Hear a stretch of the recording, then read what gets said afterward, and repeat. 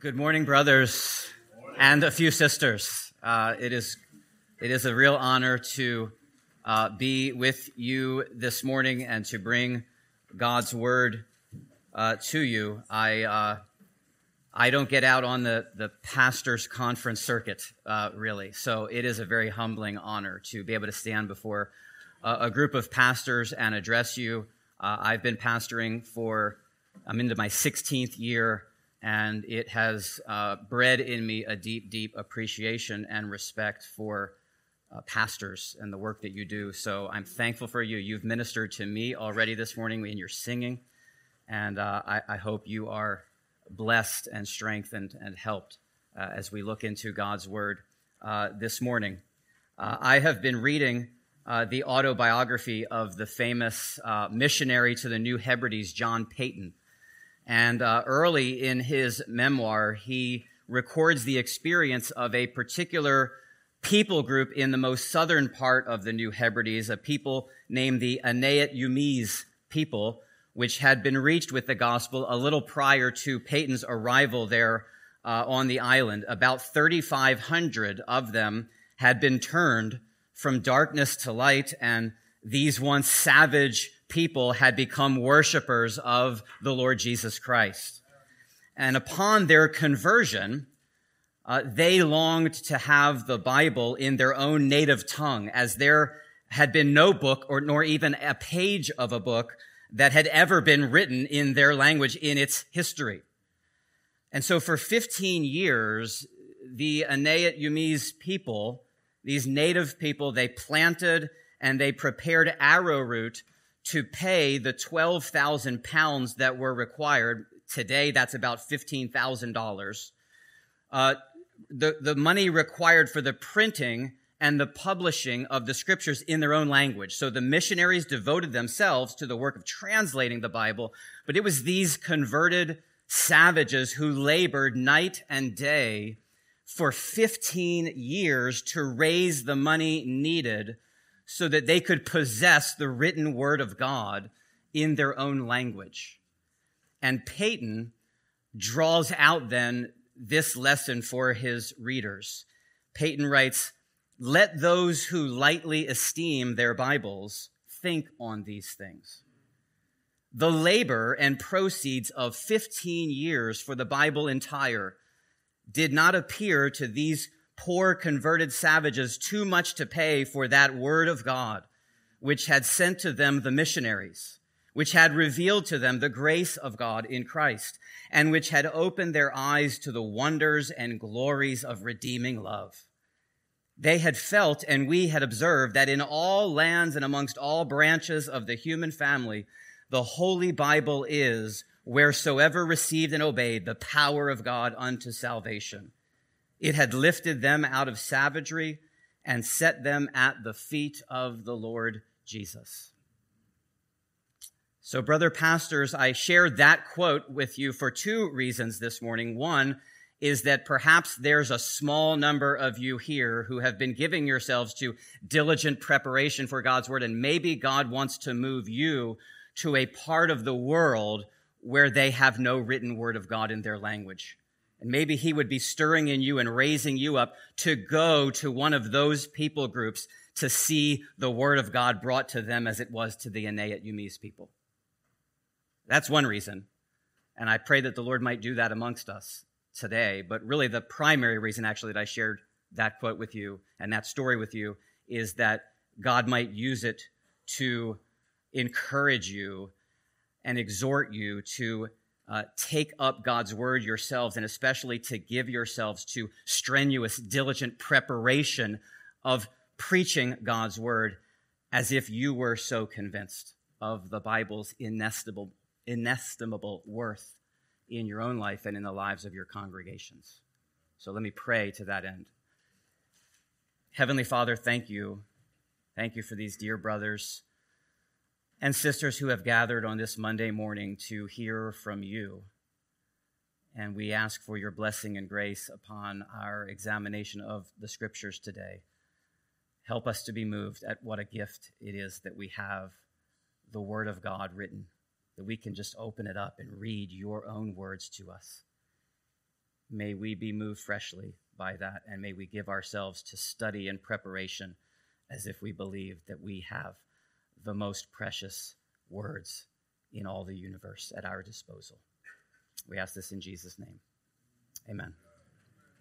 I invite you to turn in your Bibles to 2 Timothy chapter 2.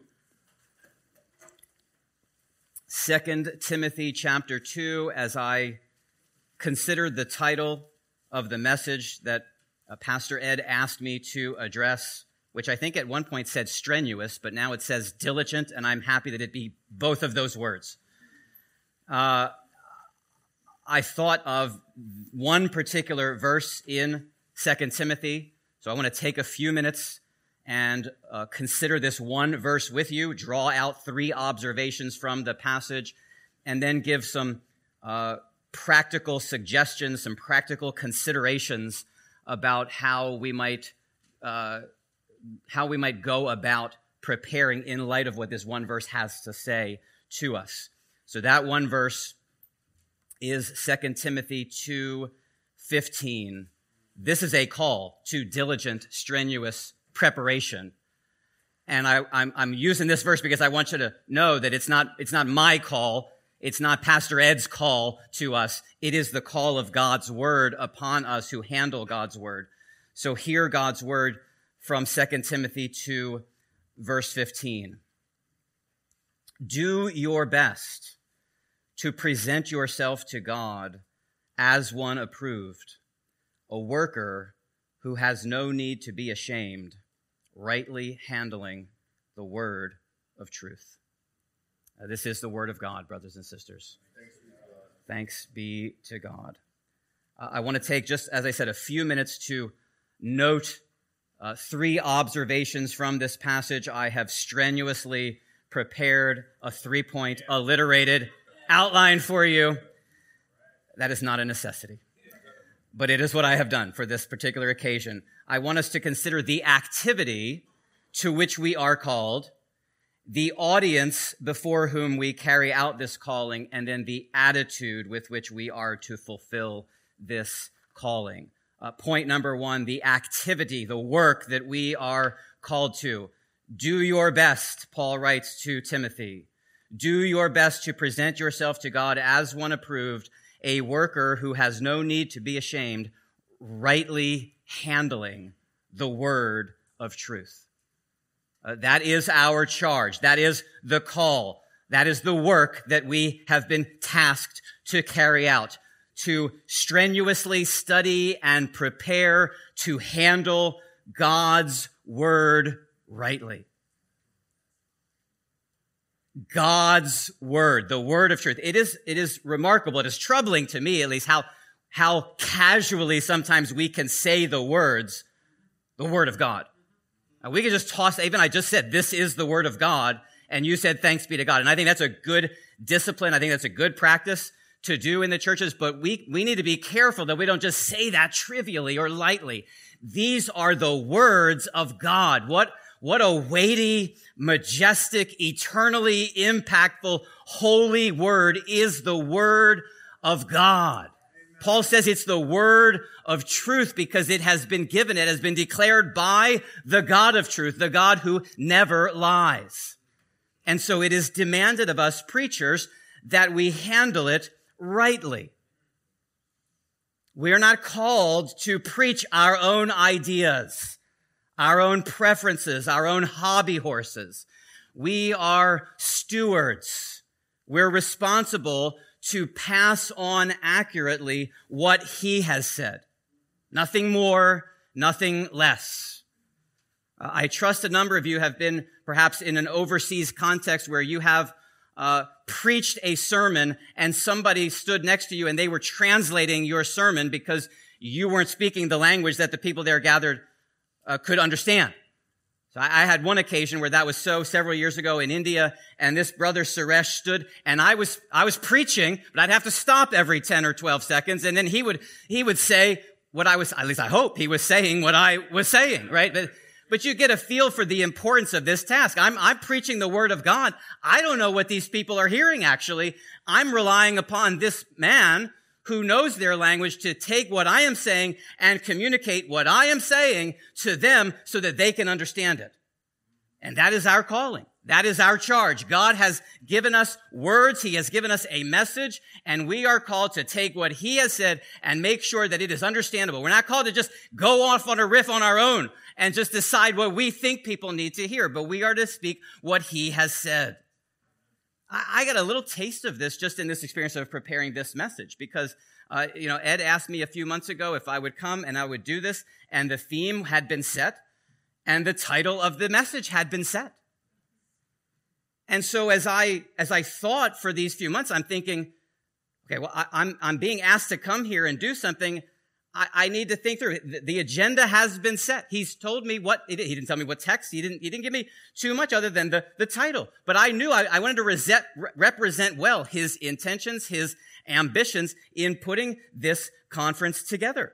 It was a stewardship that I had. I couldn't get up here and just, brothers, I want to talk to you today about the importance of pastoral visits and caring for the flock well and one-on-one sitting in there. I could preach that would be a very good instruction for you, but that's not what I was asked to do. I was asked to talk about strenuous study and preparation. It was my job to take what I had been given, the charge that I'd been given, and just represent that faithfully.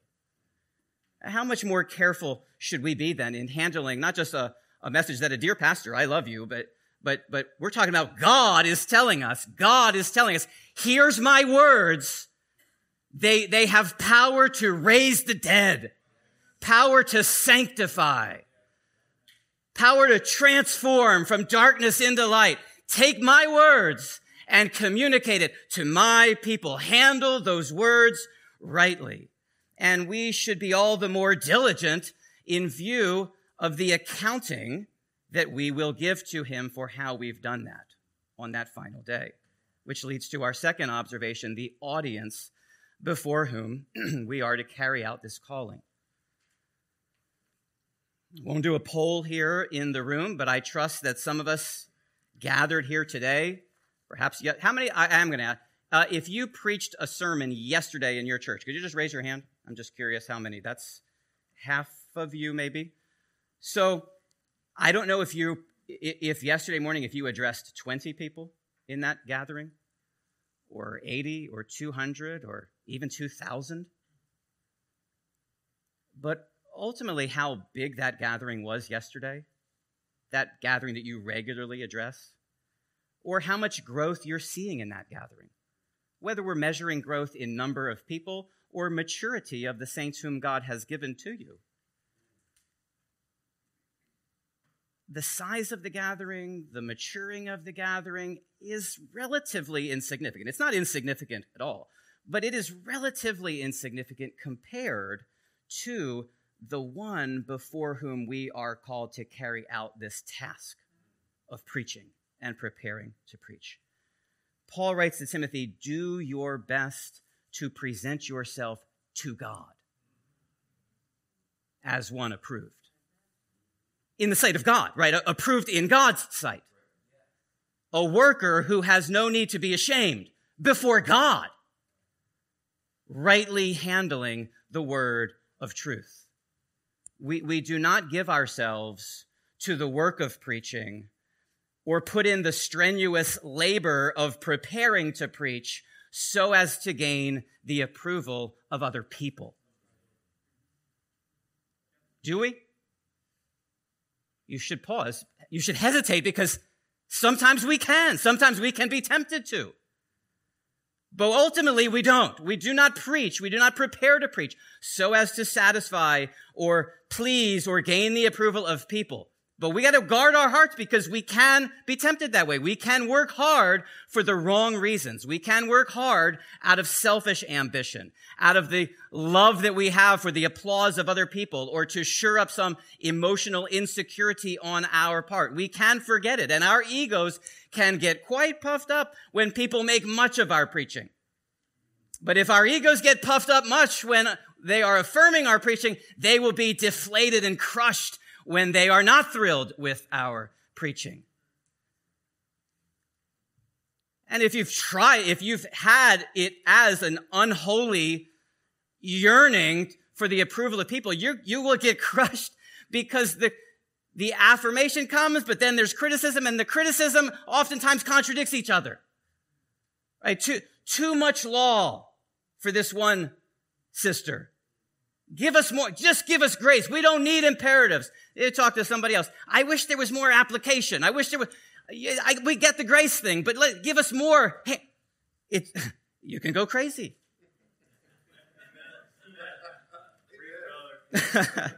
All right, struck a nerve there. Okay. But how people feel about us and our labors will prove to be a very small thing on that day, when we stand before the one who has authoritatively spoken in the scriptures and has commissioned us to rightly handle his own word. In this, we are called to act like the Lord Jesus himself. The religious leaders came to him, and it was flattery, but they were true. They were right when they said to him, this is in Matthew chapter 22, "Teacher, we know that you are true and teach the way of God truthfully, and you do not care about anyone's opinion. For you are not swayed by appearances." And the literal rendering, I think in the ESV, there is a footnote there. Literally, it reads, "You don't care about anyone's opinion, for you do not look at people's faces." I love that verse. And praise God, that's the way Jesus lived. Because if Jesus had been unhealthily moved by people and their opinions, then when he was hanging on that cross for our sins, and they were taunting him, "Come down, if you're the Messiah, save yourself." If he was given to coveting their approval of him, he would have gotten down. He could have, right? He could have gotten down from the cross, and we'd all be in hell. Praise God, he was moved with a yearning to please his Father, to speak his Father's words, to do his Father's will. That is our salvation. A few Sundays ago, I was preaching from Matthew 18, and those words about church discipline and the binding and the loosing. And there was a man in our church who was listening to that sermon. And a few years prior, we'd had a difficult situation, where we had to discipline a young woman out of the church, and it was his daughter. And it was an ugly situation at a number of levels. And it was difficult with this man and his wife also trying to shepherd them as we were excommunicating their daughter. And I'm preaching Matthew 18 3 Sundays ago. And Jim, I just said his name. Well, it's Jim, that's a very common name. But I meant Bill. Listen, I don't do the conference thing. I don't really know how many people are going to hear this sermon in my church. He's out there listening to me. And there's a temptation. What is he thinking? I'm looking at his face. And the Lord says, you don't worry about what that man's face says. You preaching in the sight of God. Am I being faithful to the text? Am I handling it rightly? That was Paul's ambition. He says to the Thessalonians, just as we have been approved by God to be entrusted with the gospel, so we speak, not to please man, but to please God, who tests our hearts. It's that approval after testing that Paul has in view when he writes of presenting ourselves to God here in 2 Timothy 2:15 as those approved. Let's be clear about this approval. It is wonderfully good news, brothers, especially on Monday mornings. It is wonderful news that our approval in the sense of our right standing before God is not on the basis of any works that we have or that we can do. It isn't on the basis of our strenuous preparation to bring God's word to God's people. It is on the free grace of God received by faith in the finished work of Christ. We are justified before God, not on the basis of how good a preacher we are or how hard we've worked at preaching. God has rescued us in Christ. And Paul has already reminded Timothy of this before he charges him to work diligently to handle that word, because in chapter 1, verse 9, Paul speaks to Timothy of God who saved us and called us to a holy calling, not because of our works, but because of his own purpose and grace, which he gave us in Christ Jesus before the ages began, and which has now been manifested through the appearing of our Savior Christ Jesus, who abolished death and brought life and immortality to light through the gospel. That is our salvation. Jesus lived the life that we failed to live. He died on the cross for our sins. He was raised for our justification. He plucked us up out of the deadness of our own souls. He opened our eyes to see the glory and the sufficiency of his Son, and we came to him and we found life in him. That is the God to whom we are presenting ourselves. We are complete in him. But having been saved by such a gracious God, would we not long to put ourselves in a position where we can find his approval, his delight in the way that we've handled his word? We don't want to be ashamed of how we've handled the life-giving word of such a gracious God. We do not want to blush before him on that final day.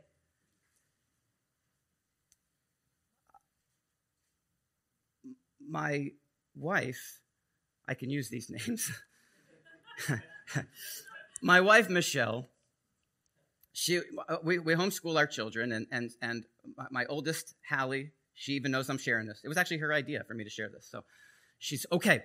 She's got her math, and she's got a tablet, and she's doing her math, and my wife goes out. She's got to run some errands. Hallie, I want you do your math, and then you got these different things to do. My wife's gone for an hour. She comes back, and Hallie's on problem 5. She's like, what have you been doing? I said, well, I got a text message, and I was texting a little bit, and then I was on Pinterest, and she's honest because we know what she's doing with her phone. Another sermon for another time, right? And she said to me, when we were talking about this message, she said, it was like I felt ashamed. I felt embarrassed. There was a reckoning. There was an accounting before one whom she loved. Hallie was not in danger of getting kicked out of the family. But she felt some measure of shame when there was that accounting to give to the one who had charged her with specific instructions, and she had just been lazy. So understand, when we talk about strenuously laboring to preach God's word, we're not talking about our standing with God hanging on our labors in the word. But just because we're not talking about our standing with God, that doesn't mean it's irrelevant. We are called to labor strenuously, knowing that there is an evaluation coming. So remember, Paul says to Timothy, and I now say to you, remember that day of judgment. Paul writes in 1 Corinthians 3 of those presenting wood and hay and stubble, and those with precious metals. There will be a reckoning. And that's not meant to scare you, but it's meant to sober us. And the goodness of the God in whose presence we labor, and our awareness of the accountability that we have to him for how we've handled his own words, that yearning that we would have, having been saved by such a kind and good and loving and faithful God, that longing that we would have on that final day to hear him say, well done, good and faithful servant, that yields a particular attitude in the preacher as he prepares to handle that word.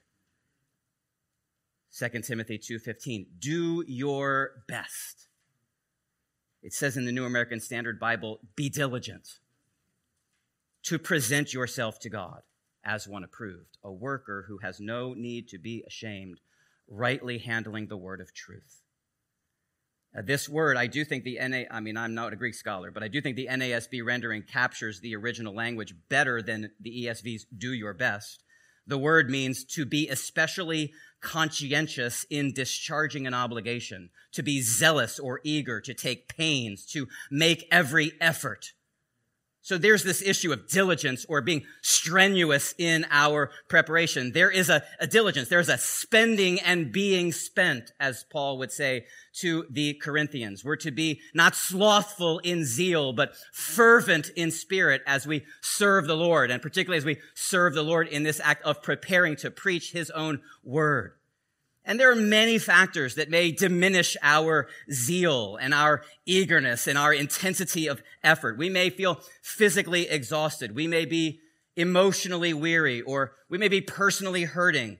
We may be distracted by hobbies or overwhelmed by many other important pastoral tasks. And because it's a private work, because the work of preparing is private, we can be tempted to cut corners in our preparation. So it is good to hear Paul say to pastors, do your best. Be zealous, be earnest, make every effort to handle that word rightly. I'm not advocating that we spend 40 hours of preparation on each sermon to the neglect of important pastoral responsibilities or other important familial responsibilities. But I am advocating that you would take the time that you have, the precious time that you have, to prepare to preach God's word, and that you would use that time that you have to work diligently at it. Not dilly-dallying, not fumbling around Twitter or Pinterest or texting, not allowing yourself to be given to diversion in those precious few moments or hours that you have to think hard and work hard and pray hard to prepare a satisfying meal for the precious sheep that Christ has entrusted to you. We should not think that our own personal charisma in the pulpit will offset the personal laziness that we would have in attending to his word. We could fool our people that way, but we will not fool the Lord, before whom we will give an account. So that, brothers, is the call of God on us as preachers. It's a call to diligent study and preparation. And that call leads to some practical considerations. As Pastor Ed said, there's so many different styles. There's so many different methods for how to prepare a sermon. I cannot walk you through. It would be unhelpful to try to walk you through a process. Here's how you should prepare your sermons. But what I want to do is give you 10 suggestions, and they will be relatively brief. But I want to give you 10 suggestions that I think actually are universally applicable, though how you apply them may be different than how the pastor across the row applies them, because of maybe you're full-time paid by the church, maybe you're bivocational, maybe you're not paid at all. Maybe you are the only pastor on staff, maybe you have a large staff. There's a whole host of factors, I think, that contribute to what this earnestness and this diligence might look like. But I think these are 10 suggestions that are practically useful and worth your considering, discussing, maybe talking about over snacks and lunchtime. And I'm just going to give them to you, and I hope they are a help to you. Number one, they all begin, if you're note-taking, they all begin with prepare strenuously by, So you could just write in prepare strenuously by and draw a line down there, and we'll just run through these hopefully relatively quickly. Prepare strenuously by bleeding bibline, or is it bibline? How do you say that? Bibline? Do you know what I'm talking about, brothers? This quote, this famous quote from Spurgeon, where he's referring to John Bunyan, and I'm just going to read you the quote because it is so sweet. Spurgeon says, "Oh, that you and I might get into the very heart of the Word of God and get that Word into ourselves. It is blessed to eat into the very soul of the Bible until at last you come to talk in scriptural language, and your very style is fashioned upon scripture models. And what is better still, your spirit is flavored with the words of the Lord." He says, read anything of his. He's referring to John Bunyan. Read anything of his, and you will see that it is almost like reading the Bible itself. He had read it till his very soul was saturated with scripture. And though his writings are charmingly full of poetry, yet he cannot give us his Pilgrim's Progress without continually making us feel and say, why, this man is a living Bible. Prick him anywhere. His blood is bibline. The very essence of the Bible flows from him. He cannot speak without quoting a text, for his very soul is full of the Word of God. And so what I'm saying here, number one, is the best thing that you can do to prepare strenuously is be a man of the word when it has nothing to do with your sermons. I pray that studying the Bible, that reading the Bible, that feeding on the Bible is not something that is relegated to your job, but it is the overflow of love for God and communion with God and fellowship with God. If it's not that, it'd be wonderful for you here today to just confess that to another brother. Maybe you need to confess that to other elders, that you're struggling to love the word. But everything we do, all of our, Brian Davis, you mentioned Brian Davis. I got this point after a phone conversation with Brian Davis 8 days ago. I was working on this message. The man prayed for me at the end of the call. He was a living, and I just thought at this point, he was a living Bible. He prays scripture again and again and again and again, just scripture everywhere. And I was sharing this with him, and he said, John MacArthur was asked one time how long it takes him to prepare a sermon. He was about 70 years old. He said, how long does it take you to prepare a sermon? He said, it's about 70 years. Meaning everything that he had been doing. So I'm advocating, number one, I got to move through these, but make the Bible your life. Live on the Bible. That's the first thing I think about strenuously preparing to preach. Number two, prepare strenuously by planning carefully.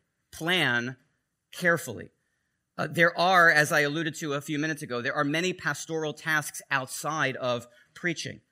They are important. There's good work. There's pastoral visits. There's tending to the children's ministry workers and the deacons and leading the elders. There's all kinds of important responsibilities that comes with pastoring. But there is no pastoral charge backed by the kind of heavenly weight as the words, preach the word. I think you're going to come to this in 2 Timothy 4, if I'm not mistaken, right, Mike? I charge you, it's written somewhere and I passed over it earlier, in the presence of God and of Christ Jesus, who is to judge the living and the dead, and by his appearing and his kingdom, preach the word. Okay, there is not a responsibility that we're given as pastors with that kind of weight behind it as preach the word. So we must set apart time, our best time, to labor to preach the word. I don't know how many hours you need to do that. And it's good to talk with your elders. It's good to talk to other pastors to set realistic expectations for the number of hours. But whatever the number of hours are, give your best hours and block them off to be interrupted only by the most severe of emergencies to study to handle the word. Some of us, more like myself, honestly, we're given to being reclusive, and we can sit in that study maybe too long.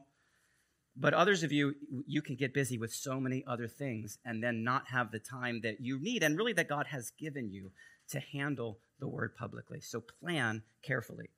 Again, all of these need to be worked out in smaller groups and discussions. But number three, prepare strenuously by doing your own work first. Do your own work first. I am saying this to guard you against the temptation, the danger. I would say it's a pastoral malpractice of plagiarism. It is very tempting. It's very easy. It has never been easier. You don't have to even buy books. You could just go online, listen to a sermon, and preach that sermon, and probably nobody would know. God knows. And so if we are going to present ourselves to God as workers who are approved, if we're going to be diligent in our preparation, we need to be diligent in our preparation. We've got to say what we have seen with our own eyes. Study the passage for yourself. We have a discussion about this before you look at the commentaries. If you're in the Minor Prophets and you literally don't understand what you're reading, I understand there's a help in getting to a commentary sooner than later. But build your sermon, especially your main idea, your general structure of a sermon, your points, build it on what you have seen. Make sure the first part of your preparation is devoted to just you and the text.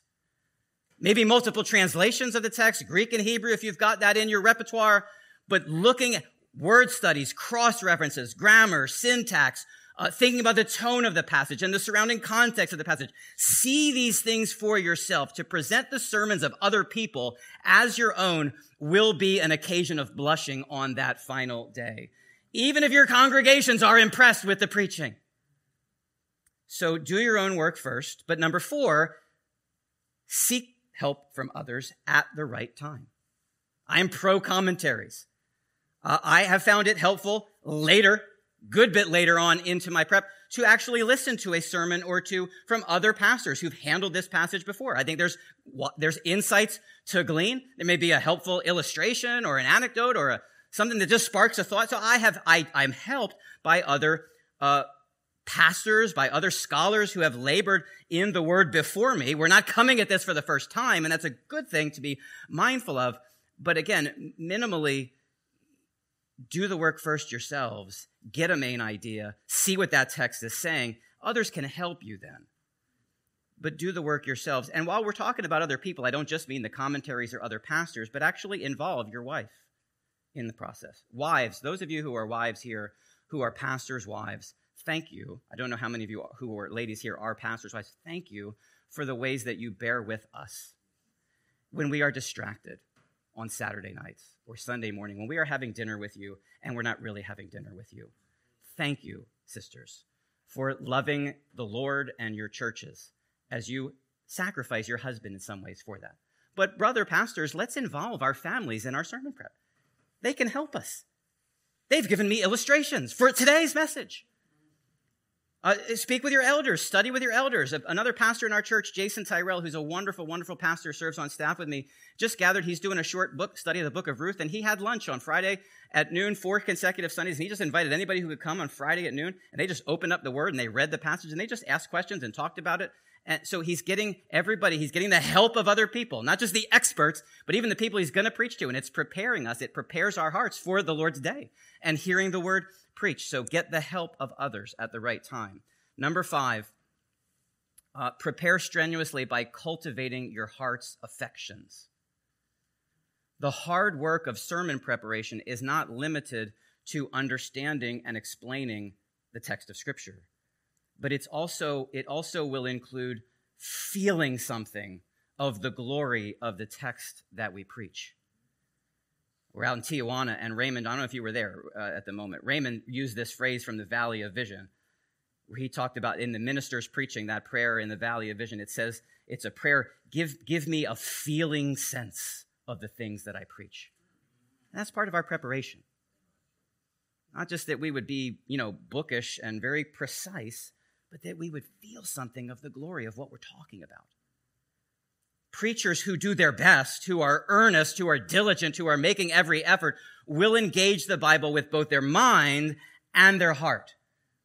They will first read that passage and meditate upon that passage and let that passage do its work in our own souls. Repenting, aspiring, humbling, putting ourselves under that word. We're to keep a close watch on our lives and the teaching. And one of God's best graces to you, brother pastors, is that you have that time to study his word for extended periods of time for your own sanctification. We want to feel the weight of glory that is that passage before we ever step in to deliver it to other people. Number 6, prepare strenuously by thinking affectionately of your flock. Think affectionately of your flock. That's part, I believe, of our study of the word, is thinking about the specific people that we're going to be bringing that word to. One of my favorite books it's not a book on preaching, but it's on pastoring. It's called The Reformed Pastor by Richard Baxter. And he says, I just can't get this quote out of my mind. He says to pastors in that book, every time we look upon our congregations, let us believingly remember that they are the purchase of Christ's blood, and therefore should be regarded by us with the deepest interest and the most tender affection. Brother pastors, keep that in mind when you get up to stand before your congregation this coming Sunday. The precious sheep for whom Christ shed his blood. And it's helpful. I don't know if you all have member directories. We have a membership directory. It's printed, and it's on an app as well. And I've got the pictures of our members at my disposal. It sits there on my desk. Again, it's in my phone. And as I'm thinking about the passage, as I'm thinking about the points, as I'm thinking about application, I want to be thinking of the people who are going to be hearing. I want to be seeing them.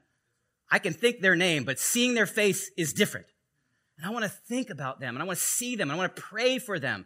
How is this word that I'm about to speak, how is it going to be heard by that couple that is grieving now their second miscarriage in the span of the past year? How is this strong exhortation from Scripture going to be received by that very sensitive brother whose conscience is so pricked by his sin that anytime he hears an imperative, he just feels crushed and questioning whether he's saved? We're not to preach to please people, but we do want to aim to serve and love and bless the particular people whom God has entrusted to our care. So remember them, pray for them, treasure them. It is, if you're employed, if you're paid by a church, it is their generosity that is even giving you the opportunity to study. Has that blown you away in the past month? I mean, that is these dear people are setting apart, and our economy is challenging, and they are setting apart their money so that I can be set apart to study the word and bring it to them. What a privilege that is. Let us think about our sheep as we prepare to study. Number 7, prepare strenuously by aspiring to make progress.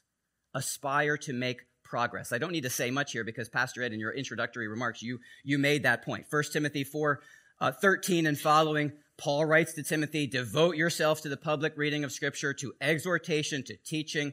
He says, practice these things, immerse yourself in them so that all may see your progress. We might not be the best. We are called, do your best. I don't think that is the best translation of that word, but it is encouraging. Do your best. Don't do Brian Davis's best or John MacArthur's best. I'm just not going to be some guys, but I could do my best. That's encouraging. But we can grow. We should be growing. Our people should be able to see progress. So here's free counsel that I have not yet taken, which is the Simeon Trust workshops I hear are golden. Raise your hand. You've been to a Simeon Trust workshop. Look around. That's okay. Maxwell, get me signed up for the next one in Westchester. You just take care of it. And that now there's accountability. Okay. Raymond gave away at the pastor's event in Westchester a few weeks ago. Raymond gave away a wonderful little book called Small Preaching, which is the whole premise of the book is you're not going to change your whole paradigm of preaching if you've been preaching for a decade but you can make little changes to help you grow. And this is little short chapters called Small Preaching, very helpful little insights to think, just growing in that craft, in that skill of putting a sermon together. Also, feedback and constructive criticism is a helpful, challenging, but helpful way of making progress. Our staff sits down on Mondays and we do regular service evaluations. And the brothers in the room, they tell me they affirm. Praise God for this. I was really encouraged by this. I thought this was a little unclear. I thought it would have been better if you need that kind of feedback. Not just from other pastors, but other members of the church can help you. Even the critics, even the ones who want more law and the ones who want less law, you can learn from the feedback that they give you. So aspire to make progress. Number 8, prepare strenuously. Here's a whole sermon. Prepare strenuously by remembering to exalt Jesus.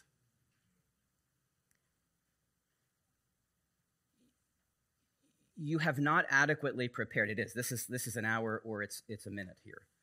You have not adequately prepared to preach if you have not reckoned with how this or that specific passage of Scripture exposes our need for, or prepares the way for, or prophesies of, or highlights, or is embodied by, or flows from the work of Christ for us. We are to preach him and him crucified. It is in beholding the glory of the Lord that we're being transformed into his image from one degree of glory to another. It is as we fix our eyes on Jesus, the author and finisher of our faith. That is how we run the race that is set before us. Even this phrase, word of truth here, if you look back at the context, it's clearly referring to the gospel word. Remember Jesus Christ, risen from the dead, the offspring of David, as preached in my gospel, for which I am suffering, bound with chains as a criminal, but the word of God is not bound. The word of truth is the word of God, which is the gospel word. So we must think and labor to make sure that our sermons, whatever passage of Scripture we are preaching from that day, that it exalts the person and work of the Lord Jesus. It's a vast subject. That's enough for now. Number 9, prepare strenuously by trusting God's sovereign activity. This is part of the preparation to preach, is to remember that your preparation is of no help without the Lord's blessing. It will often seem, sometimes I hear about what's happening at Parker's church. Ed and Anna's son, Parker, from 9 people in 2020 when he got there, gathering now on Sundays, 200 or so. God does that. Praise God, God does that. I haven't seen that. Sometimes you look around and it doesn't seem like God is doing anything with our preaching. The church doesn't seem to be growing. I can't tell if the people are growing. They're opposing changes that I want to make in the church. And there will be temptation then to cut corners in our preaching, because what good does it really do anyway? Well, first and foremost, we go back to that accounting and the fact that we labor in the sight of God. We present ourselves to him.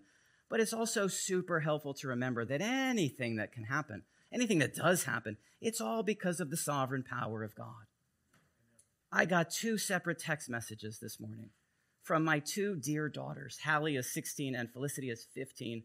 And they both, without knowing it, they both texted me, John 6:63. It is the Spirit who gives life. The flesh is no help at all. And they know that that's dear to me because it's written right there. I need to see that every Lord's Day, every Monday morning that I'm addressing a group of pastors, which is just this one time.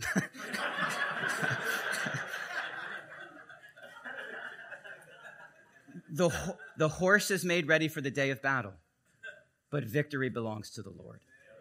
In our preaching, as in so many other activities of life, we do something, and God does everything. As we strenuously labor, we must lean upon and rely in the sovereign activity of God. Number 10, finally, prepare strenuously by resting in Christ's finished work. Rest in Christ's finished work. A couple of months ago, I preached, we're working through the book of Acts, and I was preaching from Acts 15 on the sharp disagreement between Paul and Barnabas. And as it was, our evaluation, I don't know, sometimes you get down those steps and you finish preaching and you're like, oh, that was not, I hope the Lord used it. But sometimes you get down and you're like, that was a pretty decent sermon. Yeah, that's true, right? Sometimes you're like, I don't know. It's how I feel. Sometimes it's rare. Sometimes I'm like, that was it. And most times it's like, I hope God will use it. Well, this was one I honestly felt like that was a strong word. And I had labored in that. I had labored particularly over the introduction because I had this idea of this thought of, I didn't see that coming. And that's kind of how I introduced the sermon. I didn't see that coming.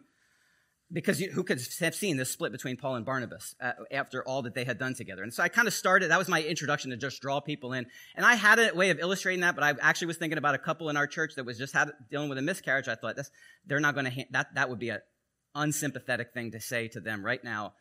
So I moved away. I thought of a different illustration, and I brought to our church's attention there was a situation, a sad situation. They're all too common these days, but it had just become public news, a well-known church in our area where the senior pastor had to resign amidst allegations of an extramarital affair. And I alluded to that of saying, on one Lord's Day, they're showing up and I didn't say any names or anything, but you're showing up to hear the preacher. Next Sunday, he's resigned because of a scandal that's been exposed and an affair.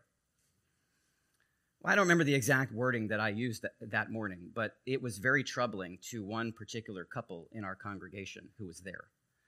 As I said, I had not mentioned any names, but they were former members of this church. And they had a very close relationship with the woman who had been associated with this pastor whose name was being thrown around. And they had actually invited that woman to come to our church that day. She was on a vacation with her husband, so she did not come. But they were confident. They knew this woman. They were confident that she had been slandered, that their own pastor, and now their own pastor, here they are coming to church. They've invited this broken woman to come to our church, and they're hearing their own pastor now kind of jump on the bandwagon with slander without having the information straight. And they waited. They sat through that whole sermon. And they approached me quickly afterwards and said, we need to talk. And I have never heard a "we need to talk" like that before. And I went away with them, and they were really angry with me. And like legitimately, like rightly angry. Like I wasn't sinful. There was no raging and yelling and screaming, but they were angry. And I mean, I have never experienced anything like that. I was just crushed. It was like 24 hours. I was just in a stupor. And I share that in closing to remind you of what you already know, brothers, that our best efforts are blemished. They're blemished in a lot of ways. But even when we sincerely do our best, we come up short. And that's why I want to remind you at the end of this sermon on giving ourselves to strenuous labor and preparation that all of the work we can give really flows out of the rest that we have in Christ. It was so sweet to me on that Monday morning, about 2 months ago, to just remember that I am justified and I am complete, not because of my preaching, but because Jesus knew me, and Jesus loved me, and Jesus died for me. And I hope you'll remember that as we keep thinking about growing as strong preachers, that you would remember that nobody preached like Jesus. I mean, right, they finished the sermon out. No one, we've never heard preaching like this, the way this man preaches. And they killed him. But they did not take his life from him. He laid it down of his own accord so that people like you and me could be saved and brought into his heavenly kingdom. And he says now to us pastors, don't rejoice that the spirits are subject to you. Don't rejoice that you preach great sermons. Don't pout too much if you preach okay sermons. We want to grow. But in the end, rejoice that your names are written in heaven, sealed with the precious blood of Christ. That is the fuel to help us labor faithfully in his service. Thank you for listening, dear brothers. I hope you've been encouraged. Let me pray for us. Heavenly Father, thank you for your word. Thank you for the stewardship that we have to handle your word. What an indescribable and undeserved blessing it is that we might be able to stand before others and herald your life-giving words. We pray that you would help us to rest in Christ, and that from the rest that we have in him, we would give ourselves to laboring faithfully for your glory and for the good of our saints, your saints, who are the sheep that you have entrusted to us. We ask all of this in Christ's name and for his glory. Amen. Amen. Amen.